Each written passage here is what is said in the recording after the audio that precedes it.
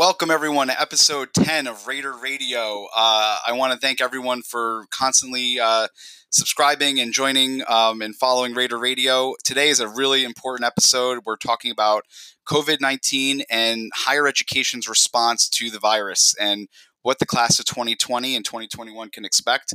We have Patrick Dorsey and Dr. David Stout from Brookdale Community College. Please take a listen. This is going to be a great episode. Okay, we're back on Raider Radio. Our topic this week is the college landscape for the class of 2020, class of 2021, in response to the COVID-19 health crisis. With me at this time is my first guest, Mr. Patrick Dorsey. He's the Associate Director of Admissions from Monmouth University. Patrick, how are you today? I'm good. Thanks for having me, Joe. No, thank you so much. Patrick and I go back a long way. My time as a school counselor in Long Branch, and even my time now through the Monmouth County Guidance Directors Association. Patrick is on the front lines of college admissions, especially locally here at Monmouth University.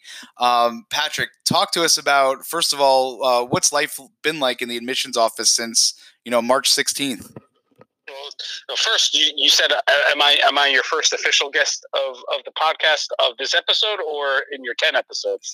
You are the first of this episode. We've had many guests in the illustrious career of Raider Radio. Okay. Yeah. But back to your question. It's been crazy.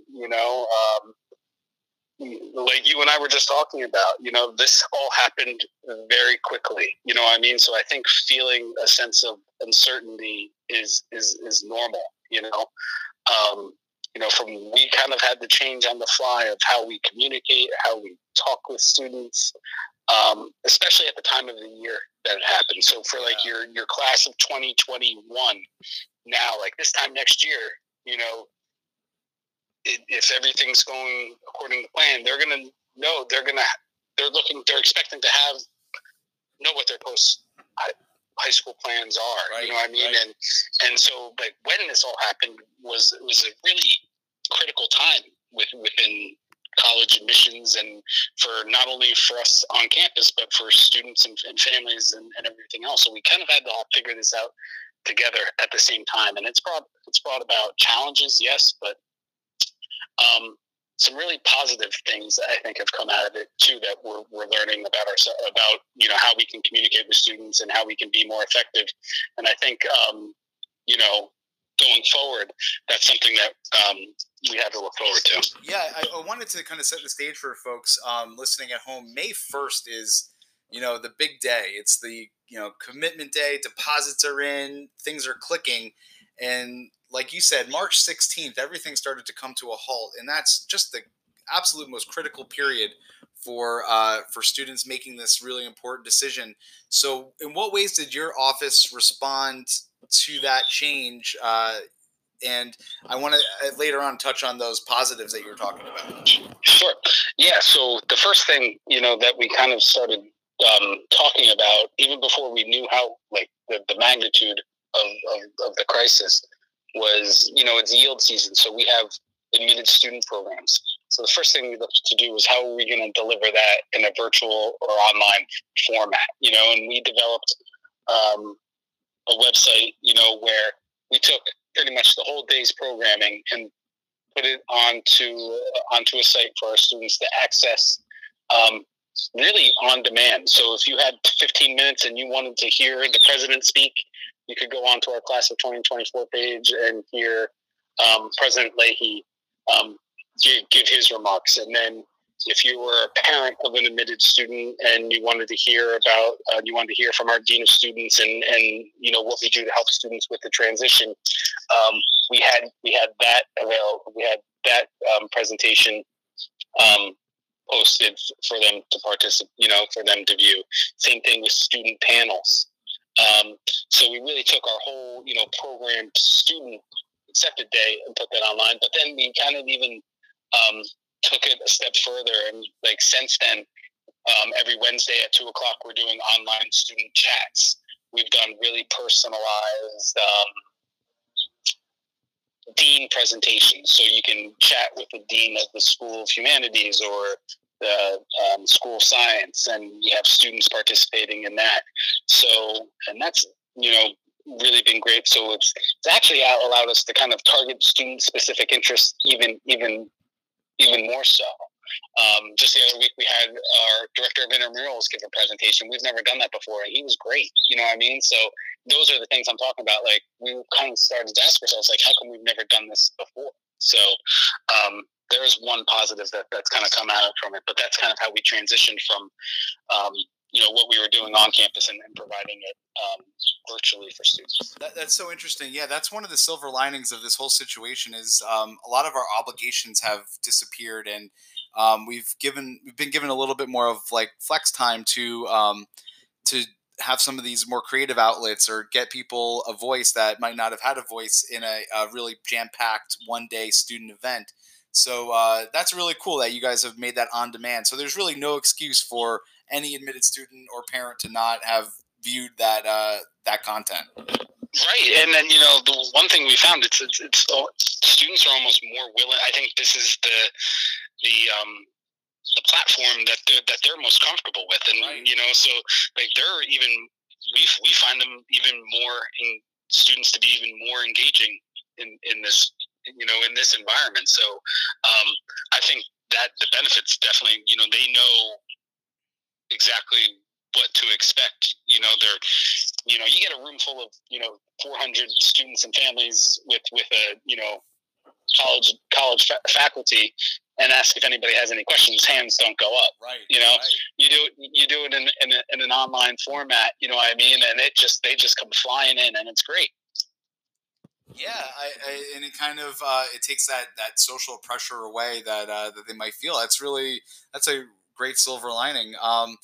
Sticking with the class of 2020, I know that admissions deposits and things have been extended. And what do parents of and students of class of 2020 need to know going forward with this process? What are some key items they need to focus on? God, there's so many, and we think of more every day, right? So I think it's like I said at the beginning, anybody who sits there and says any college admission professional, any college president that sits there and tells you they know what it's going to be like in the fall, I don't think they're being 100% honest with you. But what they can expect, going forward is, I think this experience will give students and families, not only for your students that are going off in the fall, but like your rising seniors and your juniors and everything, how schools respond to this situation going forward, I think is going to give you real insight to their culture of how they approach everything on campus. You know what I mean? Right. And we were, right away we refunded room and board for our on-campus students. With our switch to online remote learning for our students, because they didn't sign up for that. Yeah. You know what I mean? They came to a campus expecting to be engaged in a classroom, and that was audibled on them. And on Tuesday, it was a Tuesday of spring break. We told them to leave early, and then we told them not to come back and finish your classes online. So one thing that President Leahy wanted to make sure we did was reach out to all of our students. Every single student at Monmouth University was contacted, had a touch point with somebody at the university. Wow. Just to ask them how, first, make sure that everybody was healthy and safe, but then also how their transition to online learning was. And I think that really speaks volumes to how we just approach everything at Monmouth University. So, not to shamelessly plug Monmouth, but as your rising seniors are going out and start the college exploration process, I would talk to current students at those schools and say, what happened here during that? How was that transition? And if you hear something positive, that should make you feel good. I mean, like, yes, there's challenges, but like there was really a collective effort in managing it and trying to make sure it was seamless for our students, our faculty, our staff, and everything. So I think it's indicative of the kind of culture of the school that you're looking to go to. And that's we're moderately sized. We're bringing in a freshman class of a little over 1,000 students. So we had a lot of students to call. What I mean? And what's more impressive is we had a lot of volunteers willing to do it. So I think that speaks to the culture on campus as well. Patrick, I mean, that point alone, and I'm not going to also shamelessly plug Monmouth University, but I will say in my 10-year career, going on 11 years in this in school counseling, I'm a TCNJ man, through and through. I always admit that. But my experience with Monmouth has always been that personal, what's best for the student, what's best for that student's family, no nonsense, straight to the point, tell you and show you how to help. And you guys have been more than generous to my former students, and I've had nothing but positive experience at Monmouth University. So I just want to, kudos to you guys, to President Leahy and everyone involved, because that's tremendous, and I don't think that's happening everywhere. Right, and I think, and I know that I've been doing this since 2001. So as a fact, when I started in college admissions, it was the 9/11 terror attacks, and then we had the financial crisis followed by Superstorm Sandy. Right. Right. Or I forgot the order of those two, and then this. So, I'm sure we weren't the only school doing that, but I think it gives students an opportunity to say, "Hey, when this happened, what did you guys do?" Yeah. And if a school, whether it be a student or a faculty member like myself or anything else like that, have something to speak to about it, it means that something special. Something special is happening at that place. Yeah, you just gave us a new question to add to our checklist of questions at college fairs for our students. That's a wonderful perspective. I want to touch on, before I let you go, Patrick, on the class of 2021, our juniors. We have a tremendous junior class, very eager, very interested in higher ed. What can we expect? How is your office going to look at the spring of 2020 on their transcript? Sure. So I think one thing students will mostly see is the number. I mean, God, in the past, since this happened, how many schools have gone test optional? Monmouth will be one of those schools, or is one of those schools. So at least for those students, class of 2021, we will be test optional for those students for most programs. I still think you'll have some specific majors where submission of test scores will be required. That's probably the most significant change. With that going forward. Right. Other things like that will be, being able to address the resident hall situation, the dining hall situation, and everything. So, as students go forward, we've always talked about fit. Fit is the most important thing. Right. You know what I mean? And just because now you have even an abundance of schools, being test optional, that doesn't necessarily mean that that doesn't mean that a school automatically becomes a good fit for you. Right. So it's incumbent upon us to it makes our jobs harder because we want you to apply, yes, but we want you to come.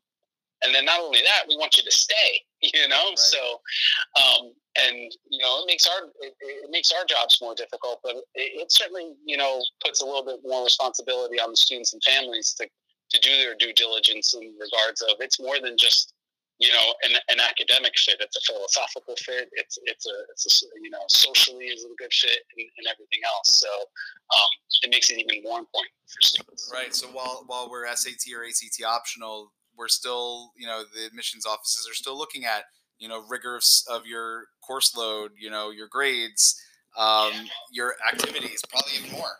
Yeah, probably even more so. Exactly. You know what I mean? We want to see a student take an active interest in what they want to go on and study. So if you're telling me you want to be a health studies major and go into occupational therapy, we want to see not only coursework that is complementary to that, but, what have you done outside of school to explore those interests and everything else like that. Well, Patrick, I really can't thank you enough for being on Raider Radio and talking about this really hot topic right now and ever changing and offering this perspective. I really, really appreciate it. Great. Yeah, thanks for having me. Thank you. And that was Patrick Dorsey, the Associate Director of Admissions at Monmouth University. We'll be back on Raider Radio right after this. Okay, welcome back to Raider Radio. Our spotlight today is on higher education and their response to COVID-19. My guest at this time is someone that has helped us tremendously over the years, who is just a great community resource. And we're honored to have him on Raider Radio, Dr. David Stout, the president of Brookdale Community College. Dr. Stout, how are you? I'm doing very well, Joe. Thank you very much for this offer for me to come on your show. Very much appreciating the opportunity to talk to your community. It's very exciting. Thank you. Yeah, the pleasure is all ours. So, Dr. Stout, you and I were talking a little bit off air about Brookdale and the response to COVID-19 and also just how hard things seem, for educators in this landscape. Talk to us about the days leading up to remote learning and what you had to deal with and how you responded to the ever-changing landscape. Yeah, obviously this has been quite a traumatic experience for so many of us, and I think especially for our learners, our students who they're not only used to being in the classroom and coming in, and we might move around according to what bell rings at what time. So our days are very structured. We have a standing set of classes that we're attending at any given day. So it's traumatic to sort of experience this upheaval in our schedule and have to be transported from a physical environment to an online environment where the learning can be very different. So for us, we were paying attention, obviously, what was happening out in the world with the development of COVID-19 and how it was progressing. We were watching really carefully what was happening in New York. And then some of the schools that were in the local area, Monmouth University, thought they might have had a positive case. So they closed down on the Monday prior to us. We were, for a couple of weeks leading up to it, we were putting our plans together to what would be our contingency plans for moving completely remote if we needed to. And we saw that coming, that wave coming. So we put all of our faculty to work and developing different plans for how they would offer their coursework in a remote environment. And for some, it was relatively easy because they already had their classes online. They were able to just sort of flip the switch. Others had never taught a course online, and they had to learn within a matter of a few days how to teach courses online.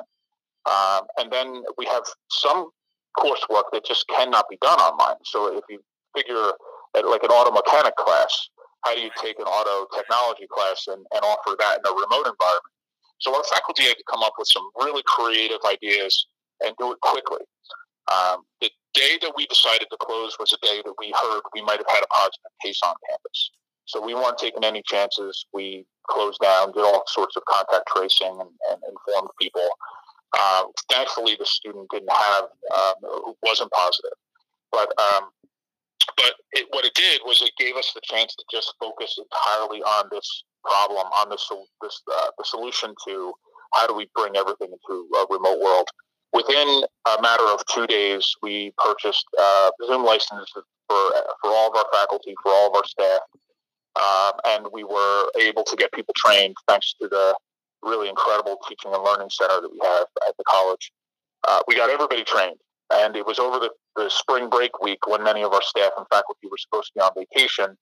They dedicated themselves to learning how to teach in this new environment.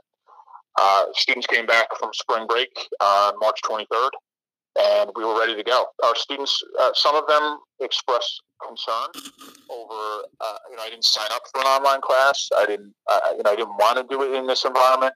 But after the first week, we told our employees, this is really transition week. Just make sure that your students are okay. Make sure that they know how to use the system. Students really acclimated really well. All of our classes were taught, all the ones that were live, were taught in an online live environment through Zoom. So we interacted with them during the same time frame that they were scheduled, brought some structure to the live back to the lives of their students, so that they knew that they were reconnecting with their faculty and their peers at the same time, just a different location. Right. So, and Joe, one of the really incredible things that we found out, looking back, the last day of our semester was this past Tuesday, and we looked back at the number of students that dropped out. Typically in college classes, you'll have people who drop because they realize they're not going to pass. And we compared the number of students that dropped out this year from spring break when we moved online until the end of the semester. We compared that versus last year, the same time frame. And we had 40% fewer students drop. Are you serious? 40% Wow. fewer students drop this year. So it was really incredible. They enjoyed the experience. I stayed in touch with them through email frequently to let them know that we believed in them and we knew that they could persist to the end. We modified a couple of our deadlines, gave them some additional options for grading, and they stuck it out, and the students were just absolutely incredible. We were able to get the majority of them through to the finish line. I need to highlight that stat again. That 40% fewer drops. That's really eye-opening. And going forward, I'm sure that is going to really change some things, maybe for good.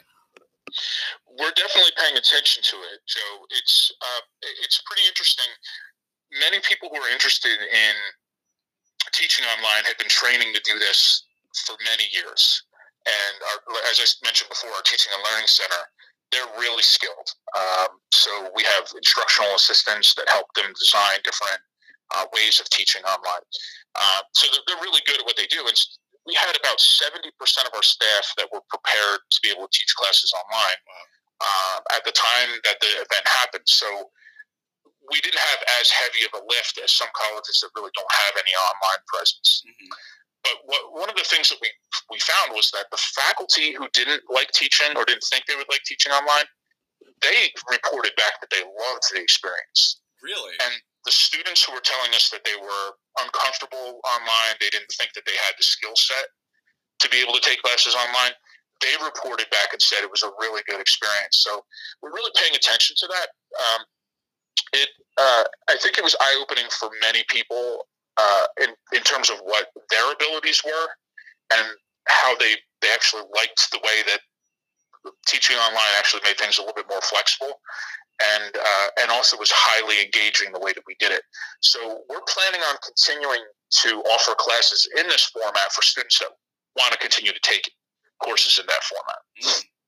Very interesting. So, again, other silver linings. I spoke with Patrick Dorsey, the Associate Director of Admissions at Monmouth University prior to this interview, and same thing. There was a lot of silver linings that were coming out of the situation in terms of student engagement and being used to this format. So I think going forward, that you're right. We're going to see more of this. I wanted to touch. What do we have, or what words of wisdom do we have for the class of 2020 and then the class of 2021 as we move forward in the new landscape? What should they expect? It's a really good question, especially because I think everybody's paying attention to where this virus is moving and different trends and expectations that are coming out of the CDC, even the state's restrictions on how we can move around. So I think that while it may not be comfortable for people and while it may not be exactly what people want, we have to understand that what all of the restrictions are doing out there is really trying to prevent people from getting sick and God forbid, passing away. So the way the classes are going to be taught in the fall is going to be highly remote. And it doesn't really matter where you are in the country. I'm hearing about some colleges that have made the decision to go completely online. University of California system, for example, decided to move all of their classes to completely online. I think with very, very few exceptions where they might have to come in small groups in person. Rutgers University, I understand, is making that announcement. But I think you're going to find that happening more and more for colleges, for residential institutions, that they're going to be flipping their classes to an online environment because you just cannot guarantee putting all those people together in one space is going to be safe for them. If you think about a Rutgers University lecture hall with 300 or 500 or 700 students sitting in it, how do you put that number of people in a confined space and ensure social distancing? And there was a study that just came out, I believe it was yesterday, that showed that a person speaking at a loud volume could release respiratory particles that stay in the air for 8 minutes in a closed room. And so if you have a faculty member who's talking at students, and they're doing it for a lot longer than 8 minutes, they're potentially spreading virus. So we're paying attention to. So what do we need to do in order to ensure safety? I think what you're going to find a lot of universities are going to do is have a highly remote environment in the fall, and then hopefully we're going to be able to move more and more of our classes into a physical presence in the spring. That doesn't necessarily mean that people can't come onto campus. It means that people are going to have to do it in a way that we're ensuring social distancing, and we might have to put boundaries up so people can't interact as they would have in the past. So just for example, if you're talking to somebody at a registration desk, we might have to have plexiglass up to prevent the spread of any virus. We may have to ask students who are coming onto campus to wear masks. I think that's probably, based on what we're seeing with the CDC, probably what is going to be recommended. So it's not going to be exactly the same. And I don't want students to walk away from this thinking, well, I'm just going to take the year off because I'm going to wait until things are better the next year. I think that's really a mistake to put things off, because then you're really not only delaying your future in terms of getting your degree, but delaying by a year also means you're going to be paying more because tuition always goes up.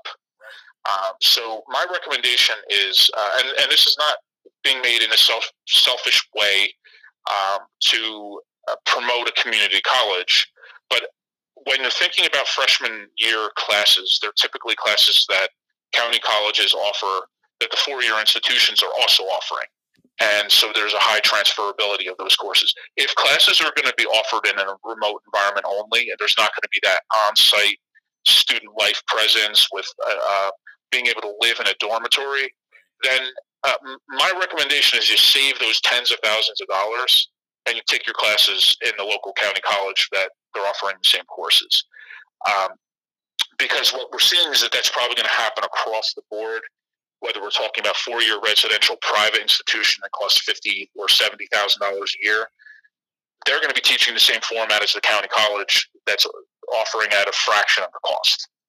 So if you're going to take your classes from your home or from a library, you might as well do it and save a whole lot of money. Right. And we all know how important it is to get those first 9, 10, 12 credits under your belt to get the momentum started. And once you get those under your belt, I feel like completing college in a timely manner, it gets easier and easier. So making life a little bit easier and taking those steps, that might be good for everybody. I agree with you entirely. It's not necessarily the most comfortable environment, right? Because I think people want to be face-to-face, and you want to be there with your friends. Everybody wants that. We all want to be, hugging our buddies, but right now we know it's not a safe thing to do. So just logically, we have to try to separate the emotion from the logic and say, I'm going to pursue my degree, but I might have to have that experience of being able to hug my friends and live in a dorm. I might have to have that a year later when it's safer, right? Well, Dr. Stout, I can't thank you enough for being on Raider Radio. You had some really important messages for not only our class of 2020, 2021, but also the community in general. And I want to just commend you guys for turning on a dime and offering these classes remotely, because we have a number of Keyport students, almost 30 students that are taking classes remotely through Brookdale while at Keyport High School. So, Dr. Stout, thank you again for being on Raider Radio, and stay well and stay safe. Thank you very much, Joe. I appreciate it, and welcome. Thank you very much. Congratulations to all those students who are also moving through Brookdale courses right now. That was Dr. David Stout, president of Brookdale Community College, and we'll be back on Raider Radio right after this.